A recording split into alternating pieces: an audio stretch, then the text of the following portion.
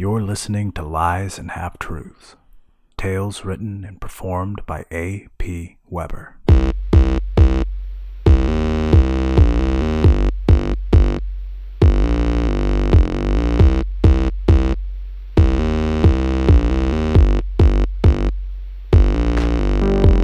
Imagine an alternate version of America, where demonic powers hold sway in haunted houses and ancient places. In this America, a secret cult of witch hunters, whose history dates back to before the nation's founding, roam the country, destroying the work of the devil with silver and fire. And yet, the essential nature of this fantastical world isn't so different from the one we live in, where it's often difficult to determine what is good and what is evil. On this episode of Lies and Half-Truths, the first in a 4-part series, The Witch of Hamilcar, Texas.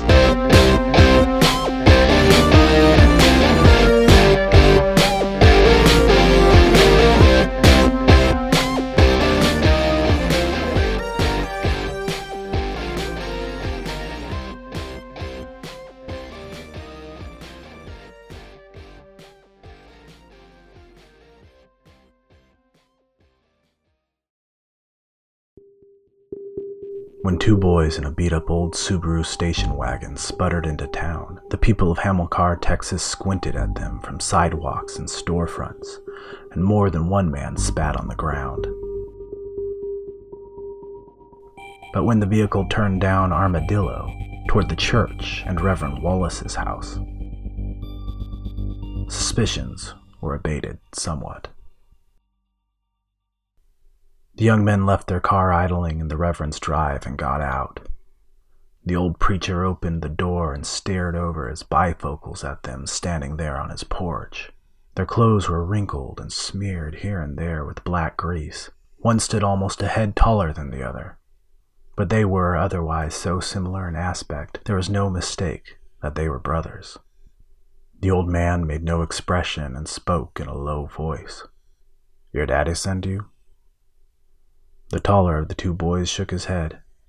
The preacher studied them and gave several pensive nods before opening the screen. "You boys look like you've been through a thing or two." He gestured at the idling car. "Why don't you turn that beast off and come inside?" "I'm not sure I'll be able to get it started again," said the older boy. "Well, you're welcome to stay a while. Park her over by the garage and we'll take a look under the hood tonight when it cools off some." He offered his hand to the older boy. "You're Ben, if memory serves." Ben held up his oil-stained hands. "I'm not trying to be rude. I just don't want to get engine oil on you." "Oh," said Reverend Wallace, "I think you'll find I ain't afraid to get my hands dirty."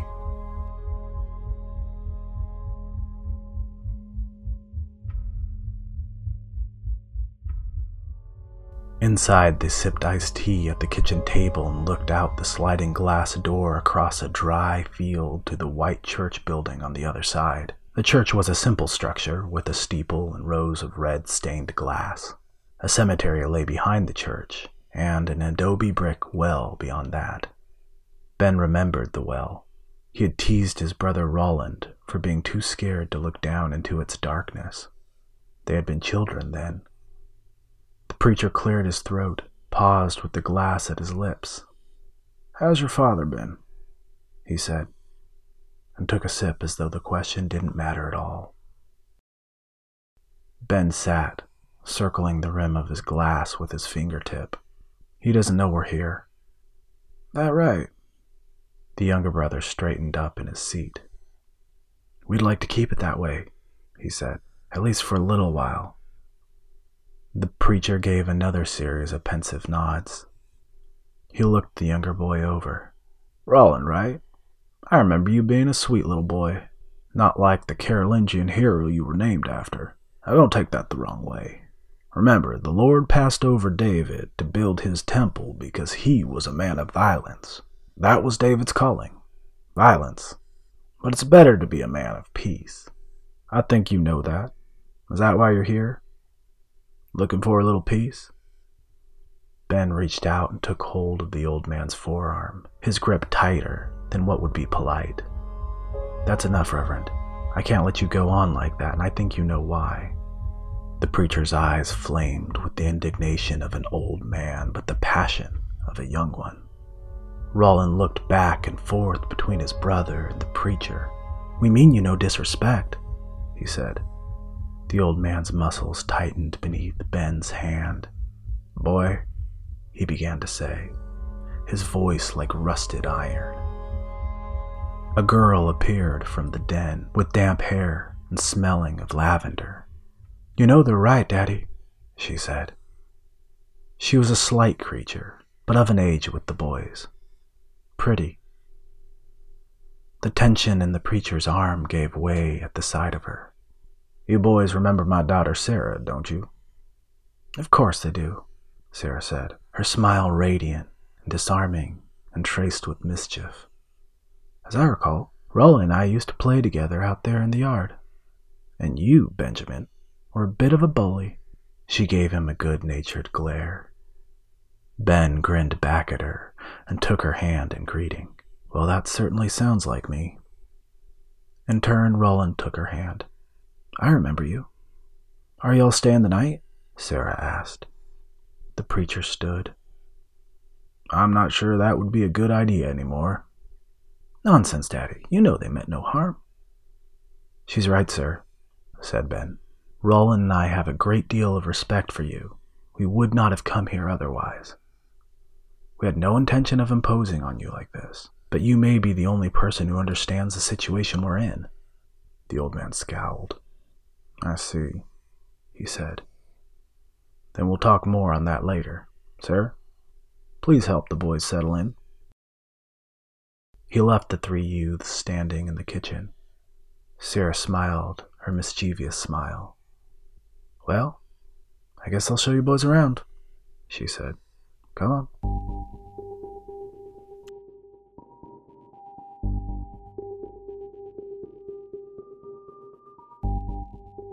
At dusk, the preacher and the two brothers probed and tinkered with the Subaru's engine, periodically shooing away insects attracted to the fluorescent lamp hung from the inside of the raised hood.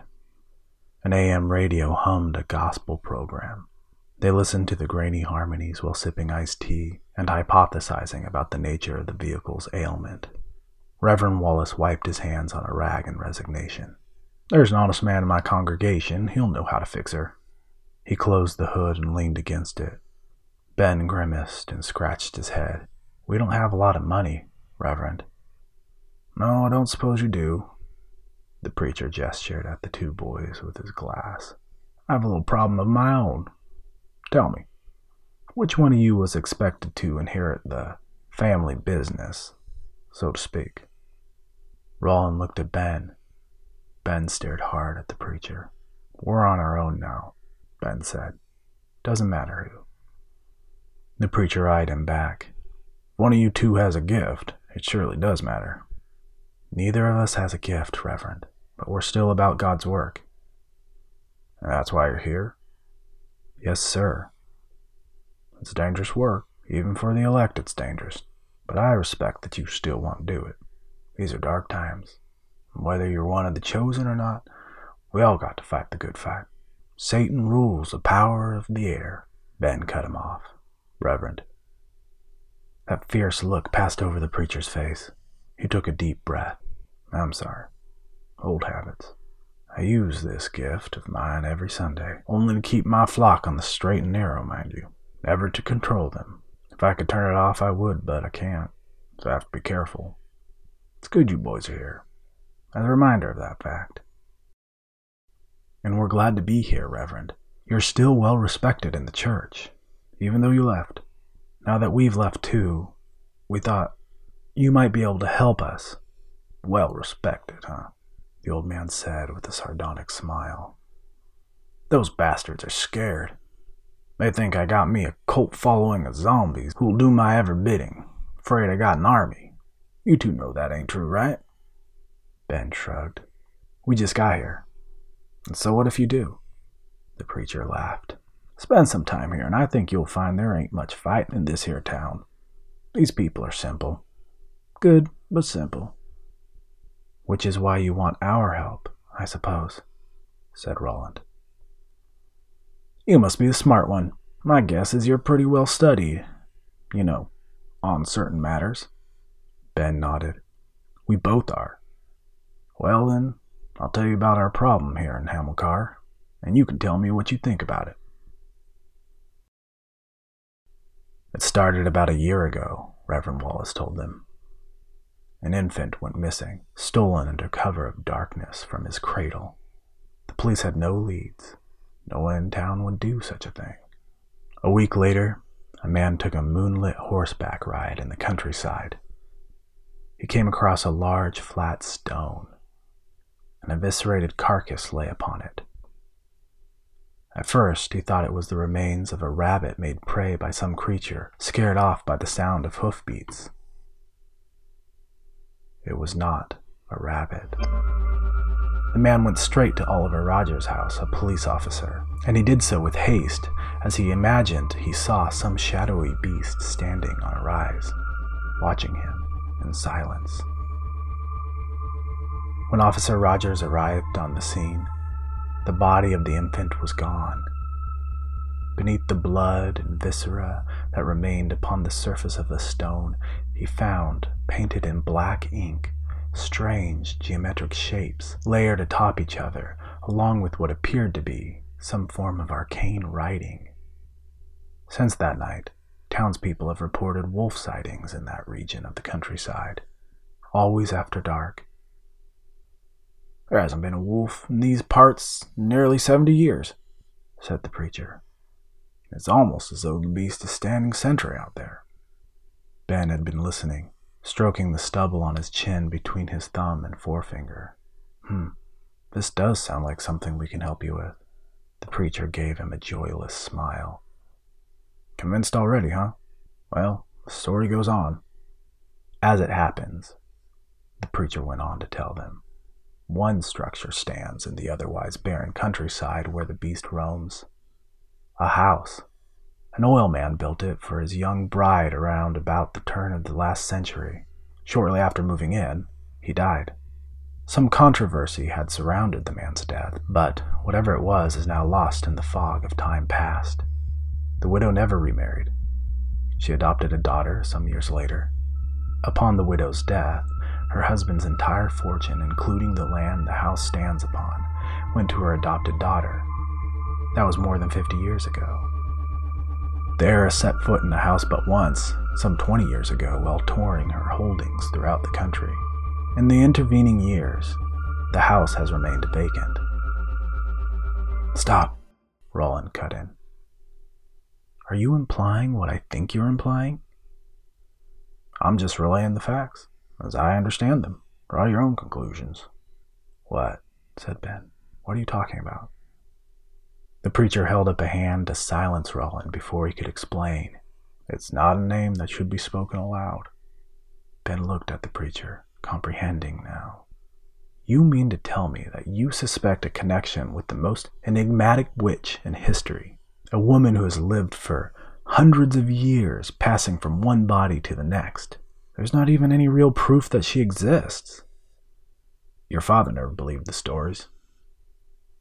It's far-fetched, even by our standards.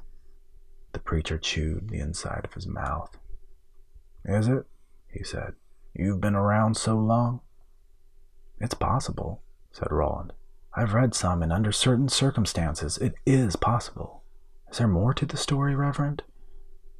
The preacher nodded. The house, someone's been living there, or visiting it. At night, a light has been on in the window. Has anyone searched the house during the light of day? Asked Roland. Well, it's private property, and the police department, such as it is in a small town like this, is reticent. Reticent or scared? Said Ben. The old man sighed. Oh, maybe a little of both. Ben scratched his head. And this has been going on for a year? Nearly. No disrespect, Reverend, but you've done nothing?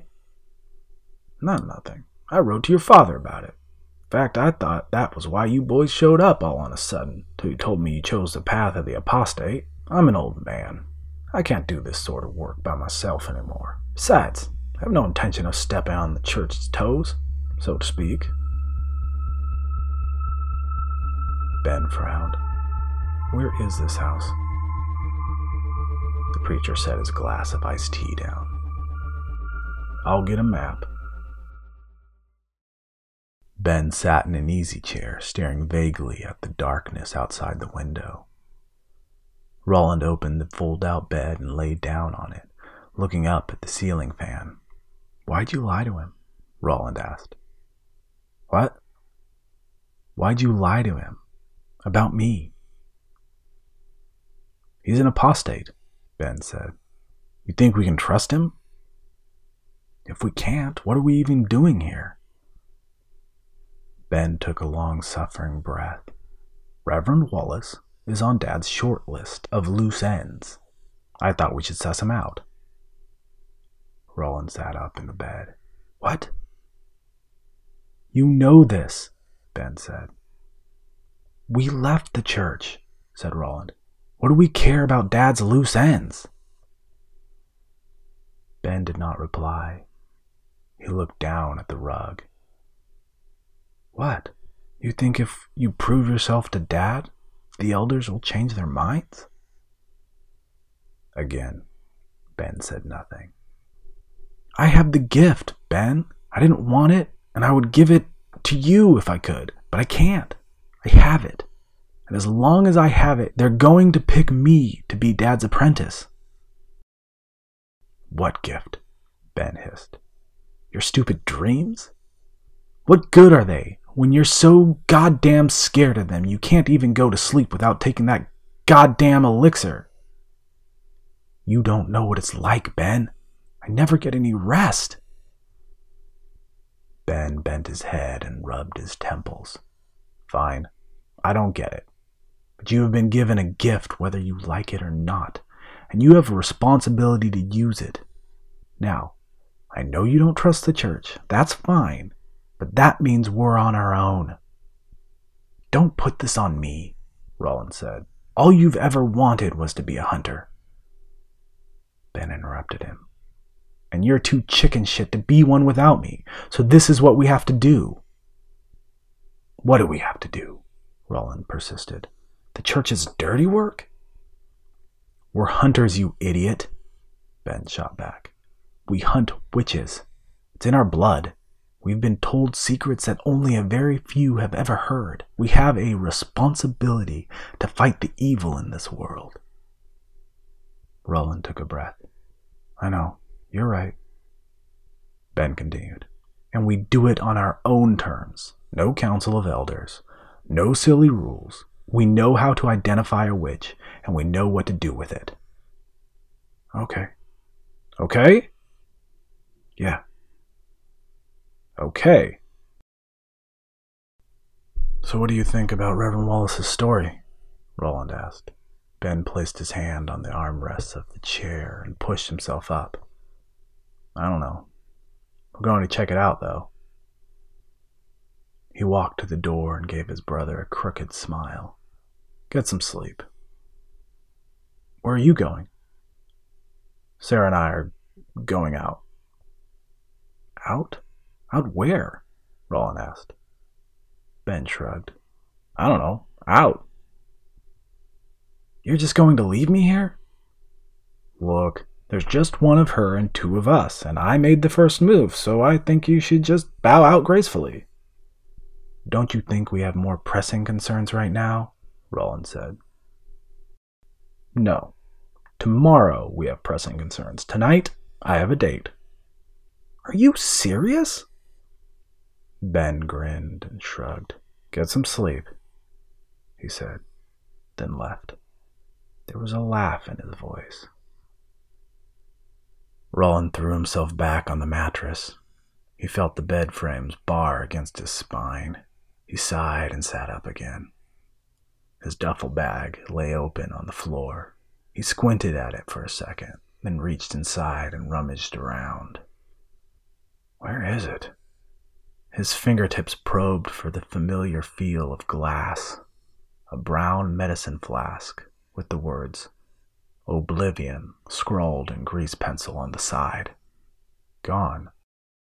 "Damn it, Ben," he said aloud. "Get some sleep. You can be a real bastard sometimes." He closed his eyes. What's the worst that can happen? He thought. He didn't see his brother again that night. Eventually, he fell asleep. Roland dreamed of darkness, a thick, inky, pregnant black. It filled his throat and ears with silence, and it ached with hunger.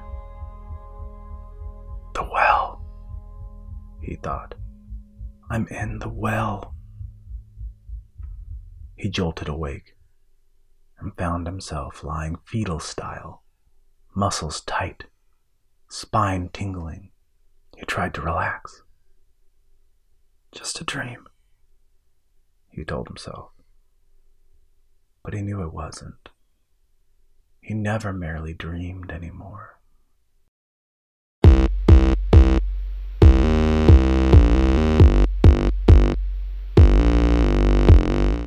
Thank you for listening to Part 1 of The Witch of Hamilcar, Texas on the Lies and Half-Truths podcast.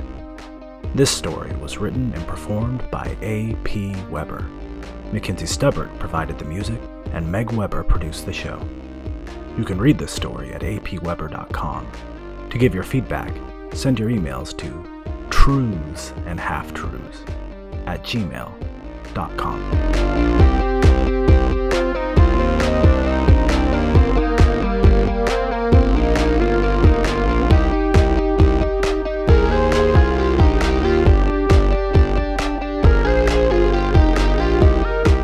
Next time, Part 2 of The Witch of Hamilcar, Texas.